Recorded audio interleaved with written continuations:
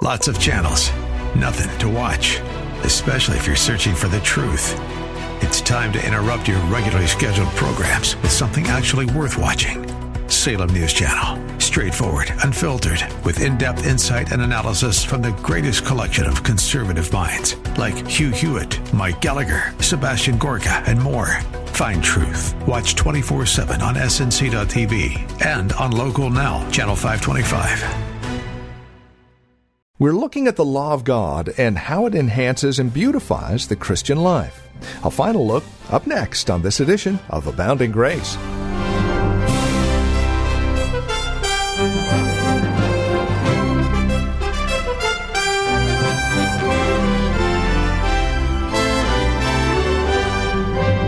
The Ministry of Reformed Heritage Church in San Jose, this is Abounding Grace. Welcome to our program. Our teacher and pastor Gary Wagner has been spending some time here in Luke chapter 6, the first 5 verses, understanding the dynamic that the law of God has in our lives as Christians under grace today. It's an exciting study straight ahead, so please join us. Again, Luke chapter 6, verses 1 through 5. With today's broadcast of Abounding Grace now, here's Pastor Gary Wagner. Jesus says, "My disciples are not breaking the commandment that forbids harvesting on the Sabbath. They are providing for their own essential needs. They have wearied themselves and have gone hungry in my service, and what they are doing in no way can be considered harvesting and breaking the Sabbath commandment as they nourish their life to live for me." So whenever your interpretation, an application of the law of God restricts and squelches life, and makes it impossible for you to carry out your responsibilities to other people and causes you to totally disregard your life and welfare and health as well as that of other people, then your interpretation of the law of God is in error. And your application of that law is Pharisaical, not biblical. Because the application of the Word of God, which always requires wisdom as well as faithfulness, must always take into consideration the purpose of God's law, which is to enhance and protect life. Now let's review the 3 main points that Jesus made to the Pharisees here. All he did was make an allusion to an Old Testament incident and then make a great claim concerning himself. Again, he is saying very loudly and clearly 3 things. First of all, the Bible is the final authority over all human traditions, human opinions, human interpretations, and human worldviews. He is quoting the Bible, and he is saying all you need is the Word of God. It is the only inerrant, all-embracing source of truth. It is the only standard of faith and practice. It is the only inerrant interpretation of itself. Any standard for interpreting life and the source for truth and ethics that you put in place of or alongside of the law of God revealed in the Scriptures will be misleading, and it will be an encouragement to you to do immoral things that are displeasing to God. You must take all of the Word of God seriously. You must allow the Word of God to interpret itself, and you must not put the interpretation of any man alongside of or as equal authority to the Word of God. The Bible is the absolute, final, infallible, all-embracing authority. The second point, the purpose of the law of the God in the Bible is to guard and to enhance our lives in this world. One of the things I did in my sermon last week was to go through the Old and New Testaments to remind us why God gave us the laws in the first place. And there are a lot of laws in the Bible, beloved. 600 and some to be exact. Why are they there? Are they there to restrict your life? Are they there to cramp your lifestyle? To squelch happiness and joy, creativity and innovation in your life? No, its purpose is to guard, protect, promote, enhance, and beautify life as you obey it, motivated by faith in the Lord Jesus Christ. Now make no mistake about it, as I said last week, the law cannot give life. When the law of God is broken, all it can do is condemn. The law of God cannot forgive you for breaking it. Only faith in Jesus Christ can. In the gospel, we see that Jesus gives what the law demands. The gospel gives life. It gives righteousness. The gospel gives transformation of character. The gospel gives you power to do what is right and the desire to do what is right. The law of God can't give you those things, beloved. But once you have received those things by grace through faith in Jesus Christ, then God places His law in your hands and says, here is the path in which I want you to walk. Here's the kind of life I want you to live that is pleasing to me, and so I can shower my blessings upon you. I give you my law, not as a ladder that you can climb to get to me, not as a way for you to earn points with me and hope to be saved. That's why I gave you the gospel. The law of God was given to us by Him to guide our life for our good, to enhance our life, that as we obey it from the heart out of love and all of our relationships and behaviors, it beautifies our life. It makes you an attractive person, a person people want to be around, a person who lives his life to please God. And as you obey His law word, you are protected. You actually have a structure. You have a guardian. There are certain things you will be able to avoid. There's certain temptations that you will not have to face. Certain pitfalls and snares you won't fall into in this life. The law of God was given to enhance, protect, guard, promote, and beautify the life we have in the Lord Jesus Christ. Therefore, you and I as Christians will understand that biblical law is a wonderful gift from God, and obedience to it is something which the Christian should take great pleasure in. You see, this is one of the points the Pharisees failed to understand as they criticized Jesus and His disciples. They failed to understand that the purpose of God's law is to enhance and beautify a person's life. So if your interpretation of any law of God squelches life in Christ, your interpretation of God's law, beloved, is in error. Now, the third great point God made. The first great point is that the biblical law is that the Bible is the final authority over all human traditions and opinions. The second point is that the purpose of the law of God is to guard and enhance life. And the third great point, found in verse 5, is that the Son of Man is the Lord of the Sabbath. That is one of the most astounding and one of the most important claims Jesus ever made about Himself. First of all, we must remind ourselves what we have learned about the meaning and the significance of that title, the Son of Man. That is the title Jesus actually gave to Himself and applied to Himself on several occasions. In fact, out of all the titles that Jesus gave to Himself and that others gave to Him, that is the one that seemed to be His favorite. That is what He called Himself more than anything else. The title does not mean that as the Son of Man, He was simply a human. The Son of Man is a term rich in meaning and was taken right out of the Old Testament. It was taken from Daniel 7. So if you would turn there, so that you can see the richness of this phrase as it's applied to the Lord Jesus Christ. Daniel 7, I'll be reading verses 13 and 14. Daniel 7, verses 13 and 14. I saw in the night visions, and beheld one like the Son of Man came with the clouds of heaven, and came to the Ancient of Days, and they brought Him near before Him. And there was given Him dominion and glory and a kingdom, that all people, nations, languages should serve Him. His dominion is an everlasting dominion which shall not pass away, and His kingdom, that which shall not be destroyed. Here is where Jesus got the name for Himself, the Son of Man. Now notice the emphasis here in Daniel 7. The Son of Man is brought up to the throne of God. He shares in God's glory, God's dignity, and God's sovereignty, and is given a kingdom and the power to rule over every man, woman, and child that will ever live on the face of the earth throughout all history. So whether you are a Christian or not, Jesus Christ is the King of your life.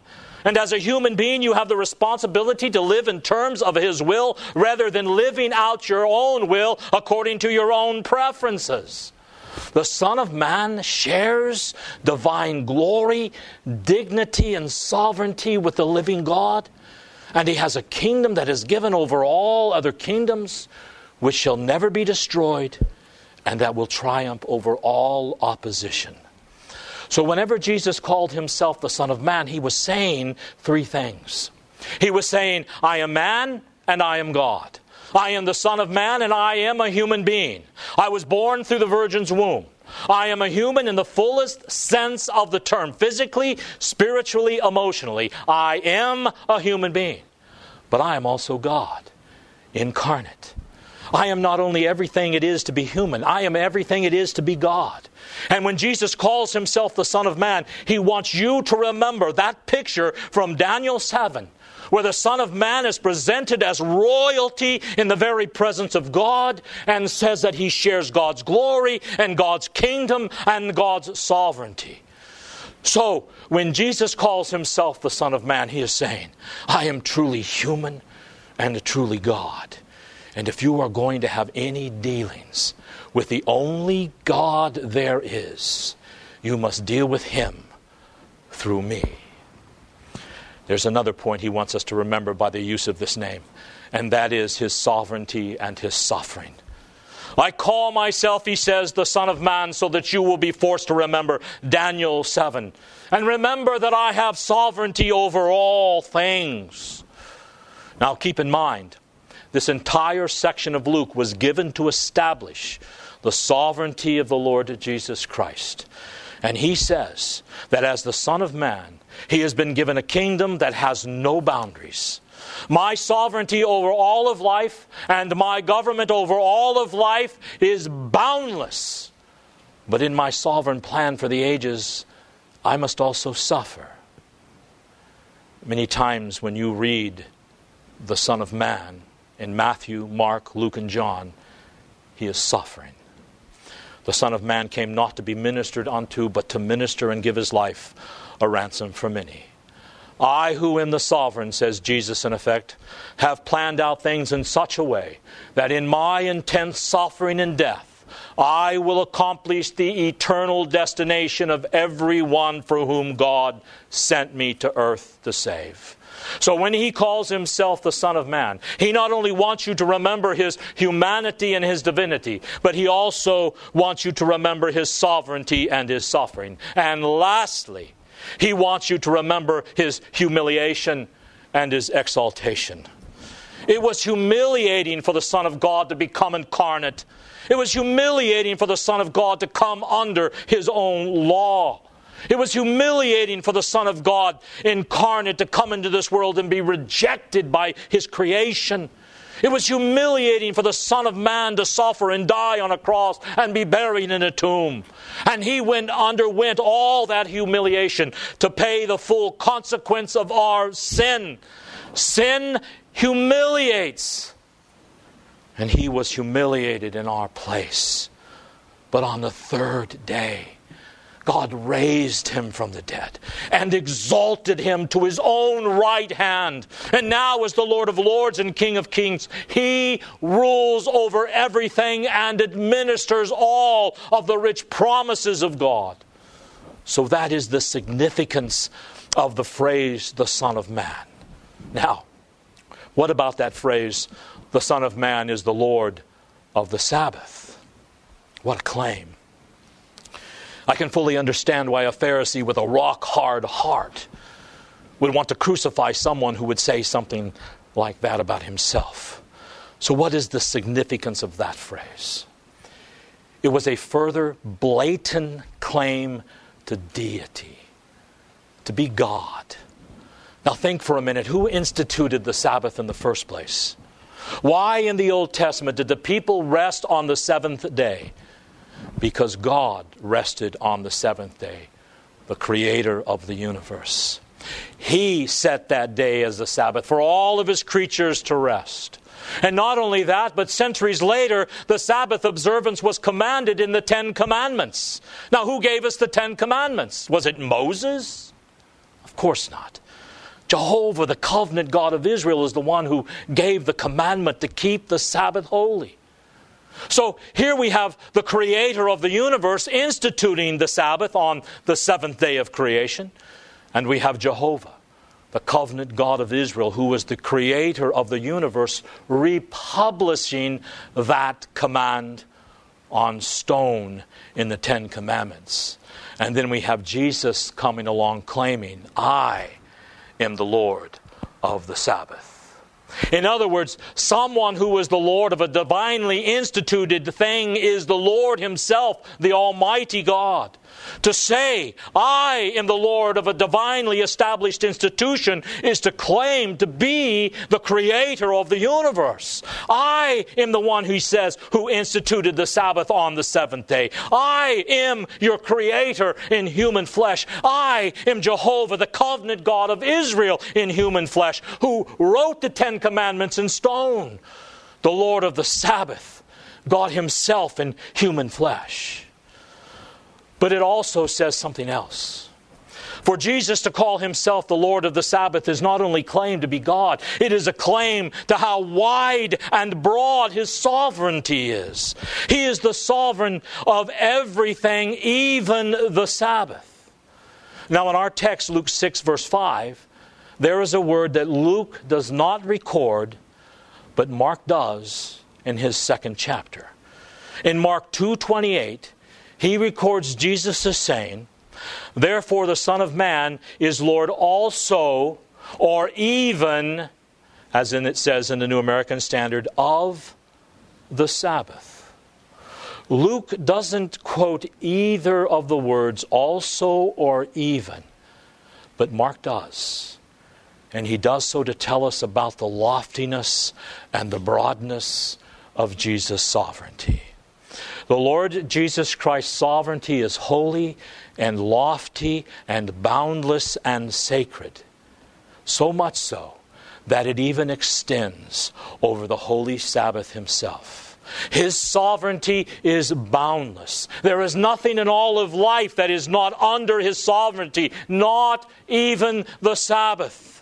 The Son of Man is Lord even of the Sabbath. Now, what does the Lord of the Sabbath do? It is His responsibility to protect and interpret the Sabbath and to administer its blessings and its curses. God raised the Lord Jesus Christ from the dead and made Him Lord of the Sabbath that He might protect the Sabbath from all encroachments, that He might define and interpret how the Sabbath is to be observed. And that is what He was doing in Luke 6 and in Mark 2 and in Matthew 12. He is saying, now the Pharisees, they're telling you one thing, but I am going to tell you the facts. I am the Lord of the Sabbath, and only I have the authority and prerogative to say how the Sabbath is to be obeyed and interpreted. I am to protect it. I am to define it as it is to be observed. I am to interpret it, and I am to administer its curses and blessings.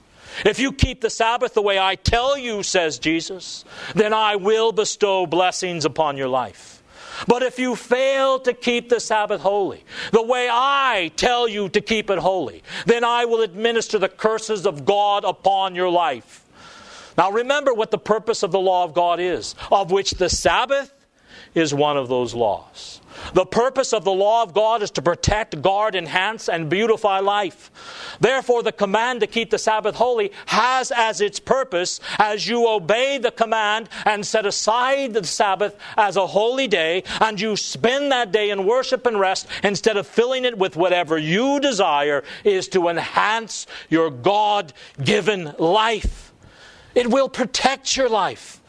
It'll guard your life. It'll beautify your life. The Lord Jesus Christ is the Lord of the Sabbath to do everything in His unlimited power to make sure that the Sabbath is to be everything God wants it to be in your life as you keep it and observe it the way He prescribed.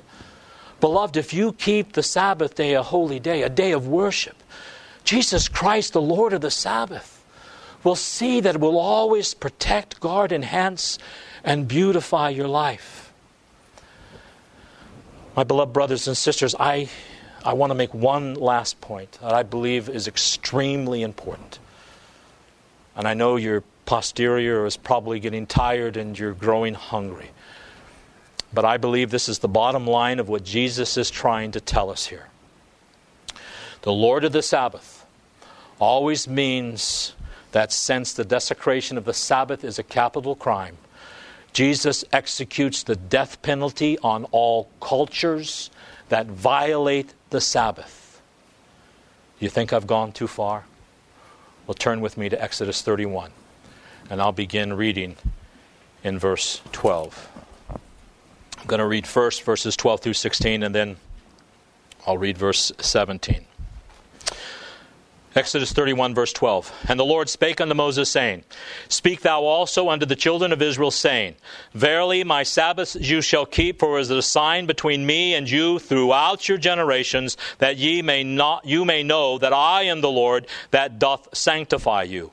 You shall keep the Sabbath therefore, for it is holy unto you. Every one that defileth it shall surely be put to death. For whosoever doeth any work therein, that soul shall be cut off from among the people. 6 days may work be done, but in the Sabbath it is the Sabbath of rest, holy to the Lord. Whosoever doeth any work in the Sabbath day, he shall surely be put to death. Wherefore the children of Israel shall keep the Sabbath, to observe the Sabbath throughout their generations for a perpetual covenant. Perpetual means this is never going to come to an end. Verse 17. It is a sign between me and the children of Israel. And who are the children of Israel? We, the church, are the new Israel in Christ. And you are to keep it forever. For in 6 days the Lord made heaven and earth, and on the seventh day He rested and was refreshed. My friends, as Jesus confronts the Pharisees here with their man-made traditions and truncated interpretations of God's law, He is telling us that the Christian's observance of God's Word is the means, now listen, is the means by which we shall overcome evil in this world and solidify His victory on the cross and the resurrection. Adherence to the Sabbath is essential to our battle. Right here, right now, we are doing battle against the forces of darkness as we proclaim the sovereignty of the Lord Jesus Christ over all of life. Covenant worship is essential to the church and its victory over the world.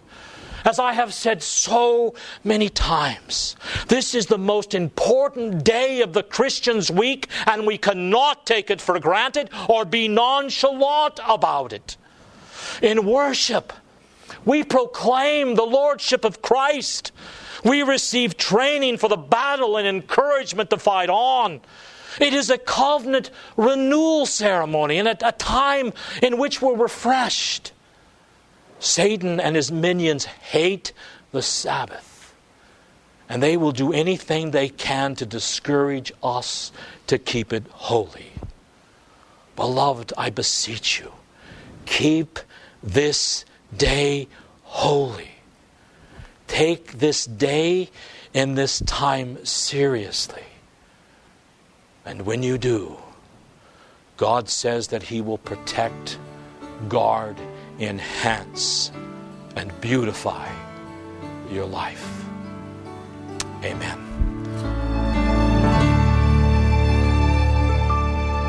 And that'll bring us to the end of our time today here on Abounding Grace with our teacher and pastor Gary Wagner from Reformed Heritage Church in San Jose. Thank you for joining us today. It's our hope and prayer that we've been able to encourage you in Christ and stimulate your walk in Him. To address questions, comments, prayer requests, or concerns, please call or write to us. We'd love to talk with you. 408-866-5607 is our phone number, 408-866-5607. You You're also welcome to visit our website. Drop us an email when you do, reformedheritage.org. Real simple, reformedheritage.org. A lot of information there about who we are. We would invite you again to stop by, reformedheritage.org. Or if you're writing to us, the address is PMB, Post Mailbox 402, and the address is 1484 Pollard Road, Los Gatos, California, 95032. That address can be found on our website, reformedheritage.org, or again, simply call 408-866-5607. Copies of today's program are just $5. Mention today's date and we'll get a CD out to you. And please remember that we are listener supported, which means when you link arms with us financially, we're able to continue the ministry here on this station. It's a great way to study God's Word together, isn't it? And we'd love to continue to do so. Would you prayerfully consider how God might be leading you to partner with us? We'd love to hear from you. Again, won't you call 408-866-5607 or reformedheritage.org. Sunday services, by the way, if you'd like to join us, are 2 in the afternoon. We're located at Lone Hill Church, 5055 Lone Hill Road in Los Gatos. Directions can be found at our website, reformedheritage.org. Again, Sunday services are at 2 p.m. Further information can be found again at reformedheritage.org or by calling 408-866-5607. Thank you for joining us. Until next time, God bless.